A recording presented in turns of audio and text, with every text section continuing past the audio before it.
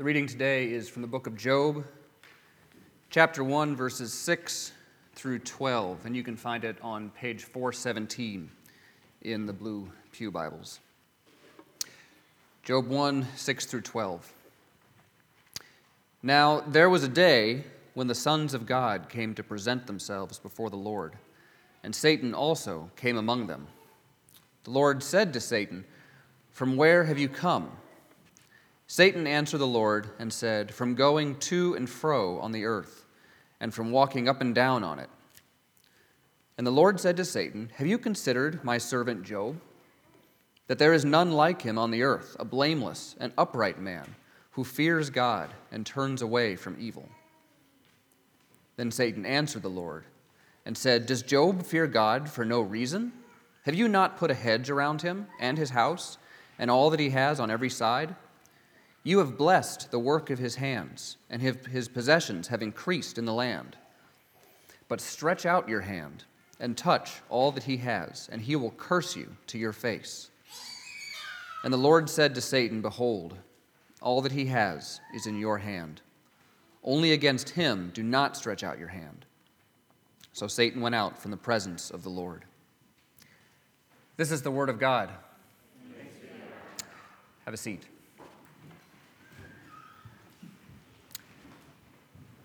Before we come to this passage, would you join me in prayer one more time? Father in heaven, as Dan just said, we have prayed at every part of this worship service. We keep coming back and addressing you, but at every moment we recognize that it's really you who have addressed us first. You have called us into your presence. You have elicited our praise and our thanksgiving. We have confessed sin, but your word reminds us that it's your kindness that moves us towards repentance. And so it was with the eager anticipation, the full expectation of hearing the assurance of forgiveness, that we were able to be honest with you and to confess our sins to you. We give as a response to your generosity. And now as we come before your word, we know that we come before a God who has moved first, that you have bowed down low to reveal yourself to us, that you have sent your Son into the world, that you have revealed yourself in the person of Jesus, and that Jesus, having risen from the dead and risen again, ascended into heaven, made good on his promise to send the Holy Spirit. And Spirit, it's your presence among us now that we completely depend on this. We depend on you having made this promise that we live in and move in and have our being in. That when we gather together in your name, when we open your word, when we listen, that you're present among us and that your word doesn't go out from you without accomplishing its purpose. So Lord, that's our prayer. Our prayer is that your word would accomplish your purposes among us. Not mine, not the elders, not the purposes of any person sitting in this room. All of us need to be turned towards you. All of us need to be course corrected in one way or another. All of us need to be drawn into the presence of our loving Father, to feel your delight in us. Father, to be convicted of the ways that we have turned away from you and turned against you. Father, to be reminded again and again of your grace, your steadfast love and your faithfulness towards your people. Father, we come into your presence every week with many cares, with many anxieties. For the last year and a half, we have held in common the cares and anxieties that are attached to this pandemic, and we continue to pray, please bring an end to it, a full end to this pandemic. Please end the suffering of those in our state and our nation and around the world. Lord, we know that individually we have many other things that we're concerned with, that pressures and stresses at work, in our families, in our schools, in our neighborhoods. These things press hard. They are not small things. And Father, in some ways they are, we can say that even with more confidence and assurance, that they are not small in your eyes, that because of your love for us, you care for us. You want us to put these things in front of you. Father, we're grateful for the times during the week when we can do that together, and we're grateful for this time now. For this moment, Father, we ask that you would gather all these things together and show yourself again to be our faithful and loving Father as you speak to us through this book of Job. We give thanks to you for all that you've given us. And Father, I pray that the words of my mouth and the meditations of our hearts would be acceptable in your sight, O Lord, our rock and our Redeemer. Amen.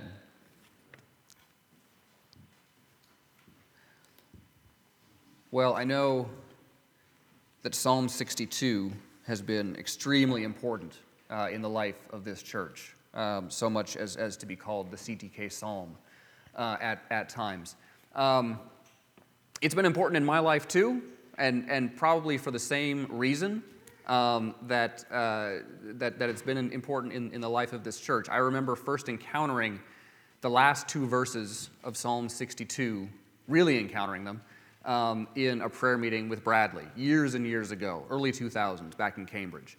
And I remember, for the first time, looking at these verses that come at the end of this psalm, where the psalmist writes, "Once God has spoken, twice have I heard this, that power belongs to God, and that to you, O Lord, belongs steadfast love." And I remember meditating for the first time on how so many of our problems as people come from our failure to believe one or both of those things, right? That we struggle to believe that God is powerful, that he can help us, that he can save us. We struggle to believe that he's loving, that he will save us. It is the deepest desire of the devil to knock those beliefs ajar in our hearts, to knock us away from them. And in this passage here at the beginning of the book of Job, what we're seeing is that our struggle to believe those things is a struggle of literally cosmic proportions. That there is a reality behind our own. There is a reality in heaven. A struggle for your heart, for my heart, over belief in these two things. This text, as we look at it, is going to challenge exactly those two things. There are going to be two challenges raised to us as we look at these verses.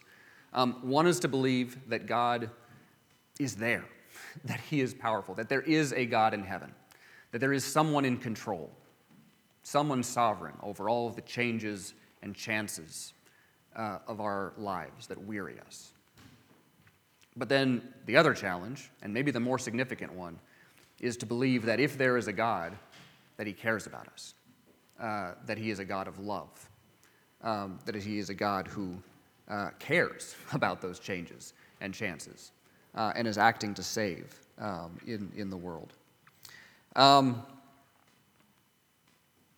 Last week, Bradley spoke about the cinematic quality of the book of Job, and I think that kind of continues right now as we move to verse 6.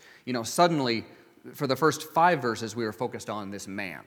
Right? We were focused on this man. I love how the book begins. There was a man in the land of Uz whose name was Job. That's a great beginning. We hear about this man. We hear, as Bradley preached last week, about this man's excellence as a human being, not just his wealth, but his faithfulness, his uprightness, his blamelessness, his constant habit of interceding for other people. And now suddenly the scene shifts. It's like it zooms way out, from this, small scene of one person with his family, and now we're in heaven. We're in the throne room. It says, "Now there was a day," and that phrase, "now there was a day," is going to kind of move the plot forward over these next couple of chapters. There was a day when the sons of God came to present themselves before the Lord. and Satan also came among them. These sons of God, it stands to reason, these are the same ones when we get to the end of the book. And God brings that question to Job: where were you when I laid the foundations of the earth, and the morning stars sang for joy, and all the sons of God rejoiced? It stands to reason these are the same beings, the same celestial beings of some kind who were there in the beginning, and now they're presenting themselves before God. It reminds me a little bit. A lot of you have probably read The Lord of the Rings. Of course, if you're really a Tolkien fan, you go beyond The Lord of the Rings, right? You go to the Silmarillion, right? You go back even further. Like, it zooms out to tell the whole story. And it tells the story of the very beginning, right? And you remember the creation scene for the Silmarillion, the creation scene for Tolkien, for The Lord of the Rings. It's a story of music. It's a story of these celestial beings singing creation into existence. And the song is beautiful and harmonious until there's this one celestial being. His name is Melkor. It's always got to be a name like that, Melkor, who has other ideas and tries to sing discord into creation. And there's this great line where it talks about his off-tune, off-key discord. It says, "It essayed to drown the other music by the violence of its voice, but it seemed that its most triumphant notes were taken by the others and woven into its own solemn pattern," somehow woven into creation. Well, here we don't have Melkor, but we have Satan.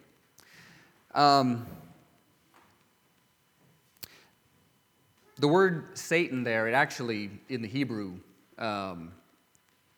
says the Satan.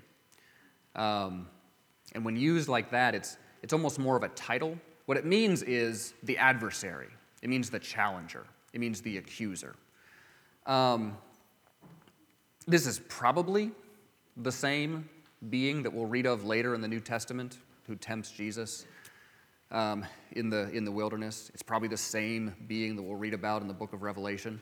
But in terms of just the book of Job, all we know is someone is there to issue a challenge. Someone is coming in as an adversary, someone opposed to God and to his plans. The one thing that we know about him is, of course, that he is one of these celestial beings, which means he has access to the throne room of God. He's able to walk into God's presence, which is something that Job himself is not going to be able to do, much as he would want to later in the book. He shows up only in these first 2 chapters of the book, and so it's easy to think of him as kind of a minor character to the thing as a whole, except that, of course, what he sets in motion, what he catalyzes, is the plot, is the plot of the whole book of Job, as he raises this challenge to God. Now, as I said, the challenge that he raises, I think, comes at us in 2 different ways. On the one hand, there's what you might call the modern challenge, right? And the modern challenge is to believe, like, is this even real? Is this scene even happening? Is there actually a God in heaven? Is there actually a heavenly reality behind ours? Is there anyone in control of everything? But then the other challenge, the more important one, is going to be the more substantive challenge that Satan himself is raising to God's character, challenging us as to whether or not God is actually loving, whether he is faithful, whether he is in fact a good God, not just a powerful one, but a good one. This first challenge, as I say, is the more modern one, right? Modern people look at this scene, and think, come on, like this of everything in the book feels the most mythological, the most like a fable. The rest of it, the rest of the book of Job is something that we can readily identify with. It's down to earth. It's about human suffering. But this scene, we wonder, is this real? Is this actually happening? there's been a few modern adaptations of the Book of Job. The Book of Job has been recognized as being one of the greatest works of literature ever. And so, unsurprisingly, some of the greatest literary minds have taken their crack at retelling the story. So you've got versions from Dostoevsky, you've got the playwright Neil Simon. More recently, there's a couple of films, very different from each other, but both very good. The Coen brothers did a movie called A Serious Man, about a man whose life kind of falls apart gradually. And then on the other hand, Terrence Malick, also a great filmmaker, produced The Tree of Life. Very different from each other. One thing that those two movies have in common, though, there's nothing in either of them like this. They both present, some sort of spiritual reality, but there's nothing like this scene. There's nothing like this conversation. That doesn't make it into a modern retelling of the story of the Book of Job. We struggle to believe that this is real, because we live in a world, as the philosopher Charles Taylor has put it. He says we live in a secular age, right? We live in a world where we have effectively bracketed out everything from reality that we can't see, that we can't observe, that we can't measure. He refers to this as the immanent frame, this bracketing. We live within the immanent frame. When I read A Secular Age, one thing that I realized in reading it is the attractiveness of that bracketing.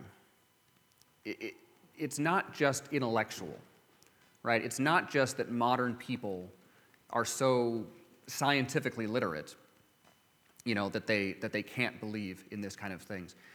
There's actually a certain degree of courage that seems to draw us to that kind of bracketing. There seems to be a sort of courage involved in saying, look, there's nothing beyond what you can see. There's no explanation. There's no deeper meaning. There's no ultimate resolution coming.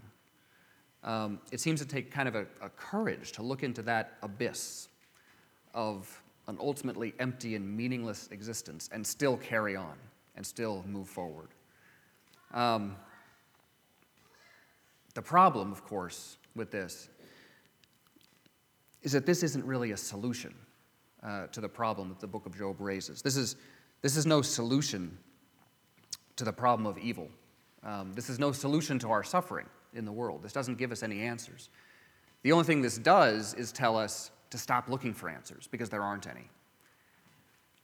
It tells us that if we ask the question why do we suffer? Why do our loved ones suffer? All we can expect is silence.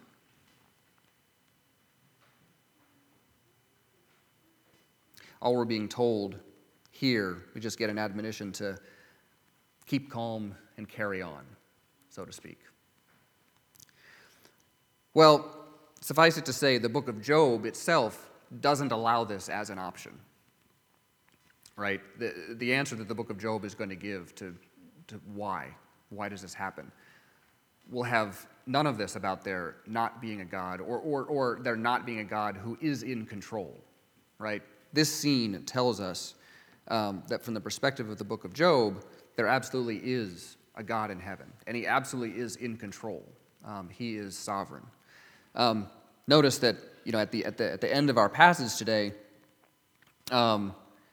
Satan's challenge: stretch out your hand, touch all that he has, and he will curse you to his face. And the Lord permits, God allows Satan to go out and to strike Job. Satan can't do any of this without God's permission.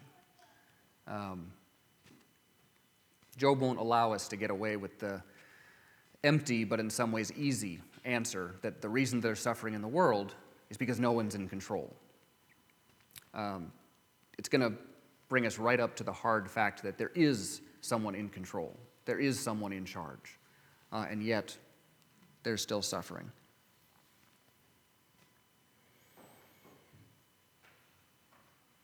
Now that, of course, pushes us towards the second of the two challenges that this passage would raise for us.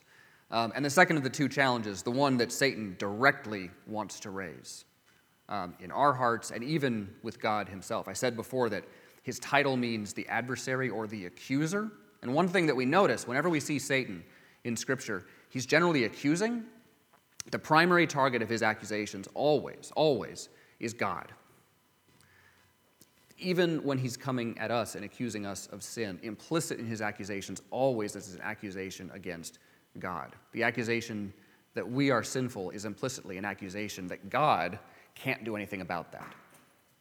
That because we're sinful, because we're so bad, therefore God will turn away from us. That God, in fact, is not a forgiving God, not a God full of steadfast love and faithfulness and mercy.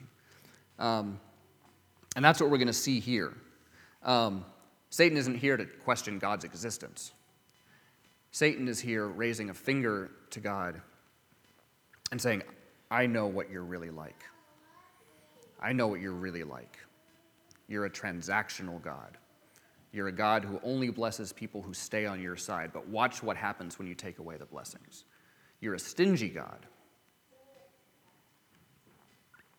Let's take a look at how he does this. Satan basically is pressing God into the horns of a dilemma, right? He's basically saying, he says, look, yes, I see Job. I see that he fears you. But why does he fear you? He says, have you not put a hedge around him? Have you not protected everything that he has? Have you not blessed all the work of his hands? One horn of the dilemma is that if God simply rewards the righteous, if God simply gives good things to those who obey him, then there's every possibility that the ones who are obeying God, the ones who fear him or who seem to fear him, as Satan would have it, are only doing that in their own self-interest. But watch what happens when you take it away. He'll curse you to your face. That's one side. Of course, the other side of the dilemma is, okay, so let's suppose you don't reward the righteous. Let's suppose you just give willy-nilly, blessing to some, suffering to other. Then that just makes a mockery of justice altogether. Either way, Satan would say, you're a failed God. Because you're either transactional or you're capricious and arbitrary. That's the dilemma that Satan is pressing on God. But what do we actually see? What do we actually see when we look at this conversation? The first thing I want you to notice is who is it that actually has his eyes on humanity? Who is it that's actually paying attention to people? God asked Satan, where have you been? From where have you come?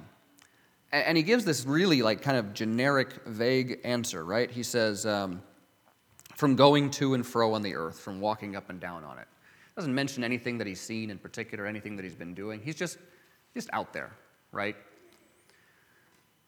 There's kind of a popular misconception. Whenever in Hollywood there are demonic forces, or whenever there's a spiritual battle of some kind and there's demonic forces, and there might be, angelic forces as well in Hollywood, usually it seems to be like the forces of evil are the ones that really have their sights trained on humanity, right? They're the ones that are after us. And we're kind of hoping that God or the angels will, pay attention and put a stop to this. Here, it's flipped. God is the one whose sights are trained on humanity. He's the one who says, have you considered my servant Job? Calling him my servant is actually a term of great honor, right? You think about other people in the Bible that are called my servant, like my servant Moses, my servant David, the servant songs of Isaiah.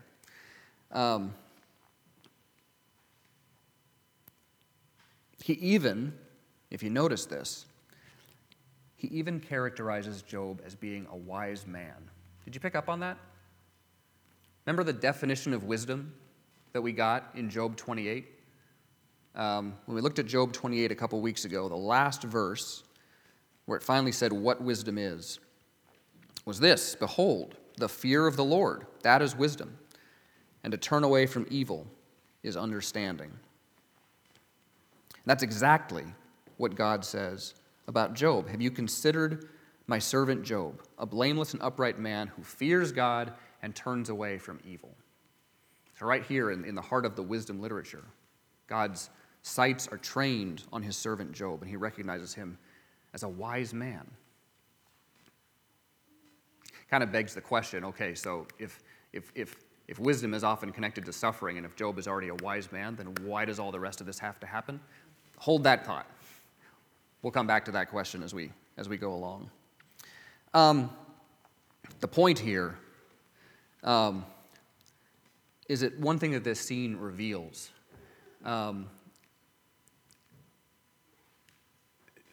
Satan does not care ultimately about you. Satan's not that concerned about any one of us. Satan only enters into this conversation for one purpose, and that's to attack God. That's to accuse him. We're pretty meaningless to him. It's God that has his sights trained on us. It's God, our creator. It's God, our redeemer, that actually cares, that actually has his sights trained on us. Satan is accusing God of being of stingy transactional character. I know what you're really like.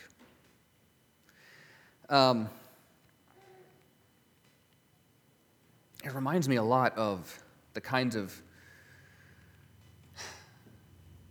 like the parables that Jesus would tell, where there's a figure who kind of stands in for God, but he's a person of harsh or cruel character, like the judge who won't give justice until he's finally bothered enough, and then he does. Now, the point in those stories, Jesus is always saying, if you can get justice, for instance, from this kind of judge, how much more from your heavenly Father, who isn't like that, right? But the other point of some of those parables is to call us out for how we mischaracterize God, how we listen to these accusations that Satan would whisper in our ears. One of Jesus' parables, the parable of the talents, right? And you remember the master gives various amounts of money to 3 of his servants, and the one that does nothing with it but just hides it away, when the master comes back and says, "Why'd you do that? Why didn't you at least put it in a bank and earn interest?" The answer is, "I knew you were a hard man. I knew you were harsh. I knew you were a harsh man." And part of the point of that parable is to call us out for our tendency to think of God as harsh, as hard, as demanding, as exacting. Last week, when Bradley talked about how, remember when we see Job's wealth, Bradley talked about how when we see Job's wealth and we see that he's an excellent man and he's a wealthy man, and yet all of this suffering is going to come, it leaves us exposed, right? We find ourselves exposed to the extent that we have wealth, to the extent that we have anything good. We find ourselves exposed. What's under that?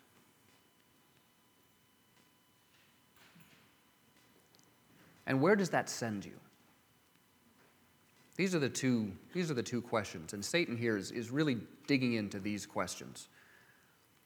Underneath that exposure, that feeling that to the extent that I have wealth, to the extent that I have family, to the extent that I have anything good in my life, I am exposed, I have a lot to lose.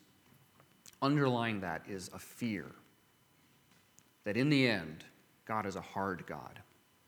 He's a stingy God. He might take it from me at any moment, and I'll have nothing. Underlying that is a fear that I will lose what gives my life meaning. But where does that send you?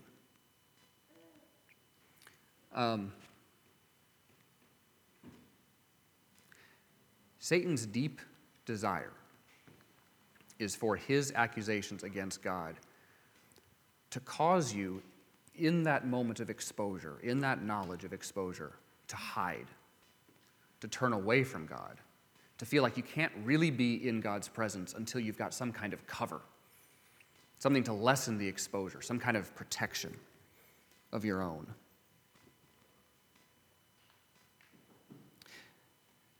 Can you, when you feel exposed, or when you suffer loss, when you're not just exposed, but when you actually suffer loss, can you go to God with that? Can you go to Him without needing to cover up, without needing protection? When everything has been stripped away, do you have an identity that can't be taken from you because it's rooted not in what you have, not in what God has given you, but in God Himself, in His presence? If you can, then you're beginning to see what the book of Job is all about. You're beginning to see how God refuses this dilemma altogether. Because you're beginning to see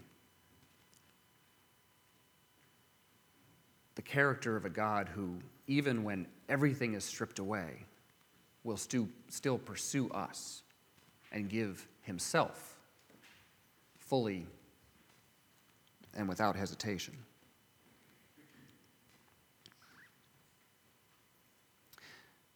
Look at the way that God responds, or the way that God speaks. He's a question-asking God, right? This is so often the case that God comes to us with questions. We know He's going to come to Job with questions. He initially opens the conversation with Satan with a question: "From where have you come?"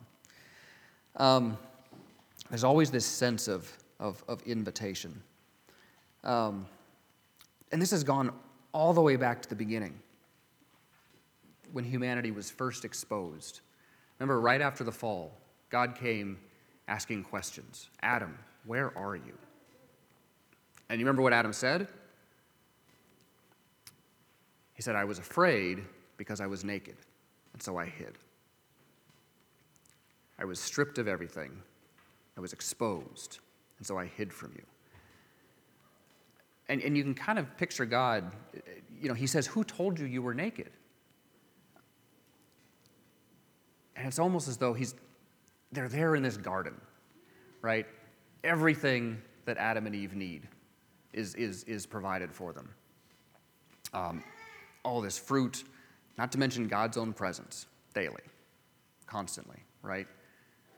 Adam, who told you you were naked? Who told you that you were stripped of everything? Who told you that you were exposed? Why are you hiding?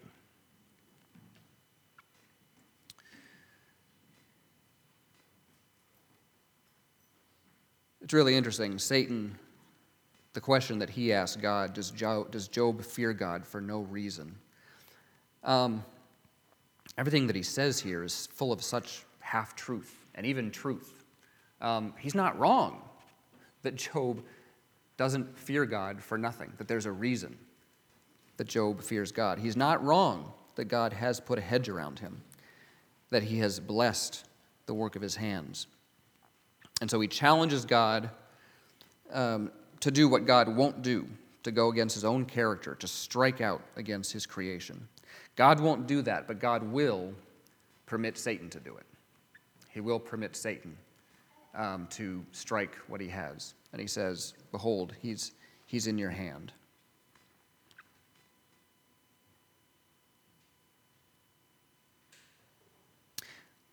What we're going to see over the course of these chapters is how even as Job is stripped of all that he has, and then there's a second round of this conversation in which God will allow Satan not only to strike Job's wealth, but even his health.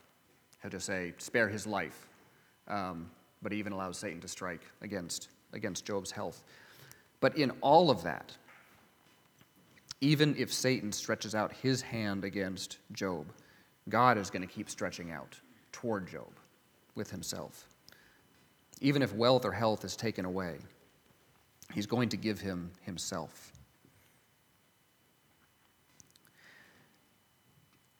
The amazing thing is that this moves Job towards repentance. That in the end, this answers his questions.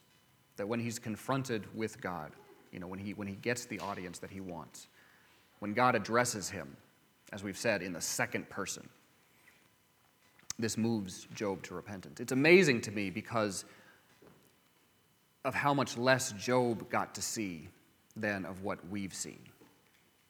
I mean, let me ask you, how do you know that you can trust this God? How do you know that in your moments of exposure, that in your moments of loss, you can go to him and you'll find him faithful, that you'll find him supplying you with his presence? The answer for us is that we've seen, much more than Job did, the lengths to which God is willing to go to pursue us. That we've seen what he's willing to give.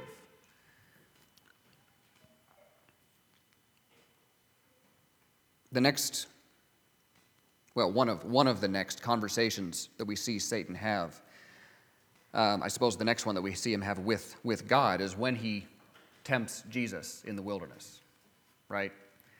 And you remember, he kind of brings these same accusations against God, this time not in the form of questions, but just with assertions, right? If you're really the Son of God, then you can feed yourself. You can equip yourself with power.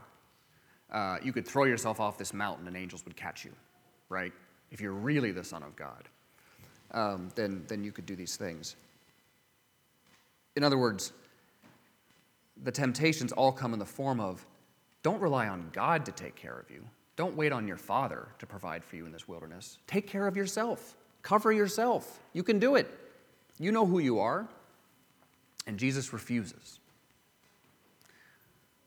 Where the first Adam failed in the garden, Jesus succeeds in the wilderness.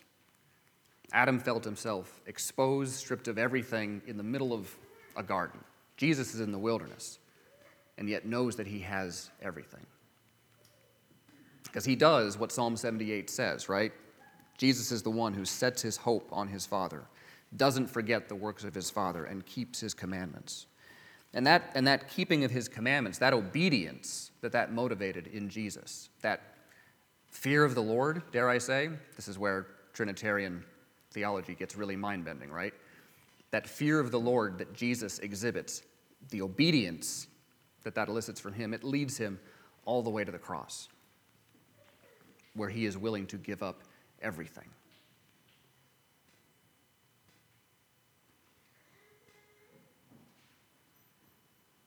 You and I, looking at the cross, see exactly how far God is willing to go to pursue us.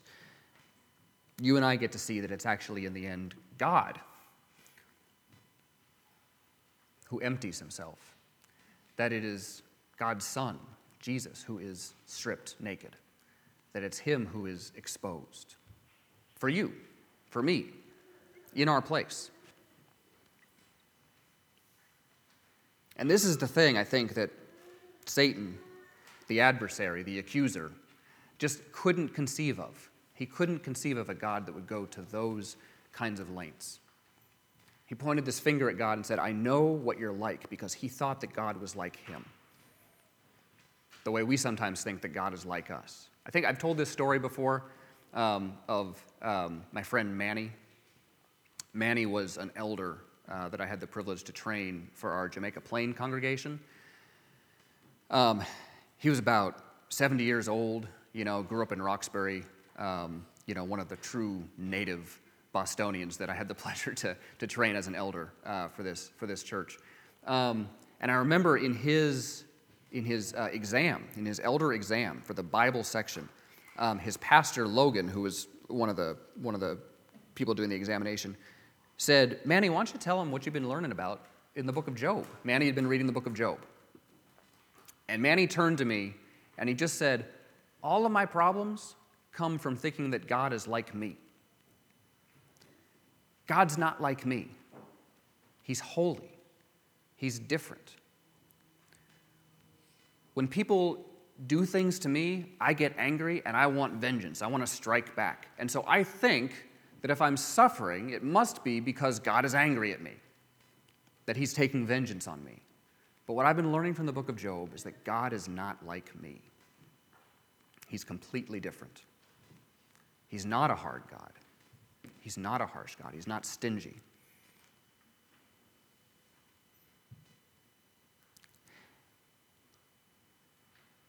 I think the way that Satan understood it was a little bit like the end of Narnia, right? Or the end of The Lion, the Witch, and the Wardrobe, I should say, which is only the first book.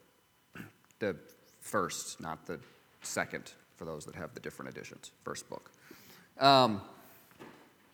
Right, at the end of The Lion, the Witch, and the Wardrobe, there's this deep magic that says that every traitor belongs to the White Witch, this great adversary, this great accuser. Right, every traitor belongs to her. But what she doesn't know is the deeper magic. She doesn't know the deeper magic that says that if a willing, innocent subject would sacrifice himself, then time itself works backward. Death itself gets undone.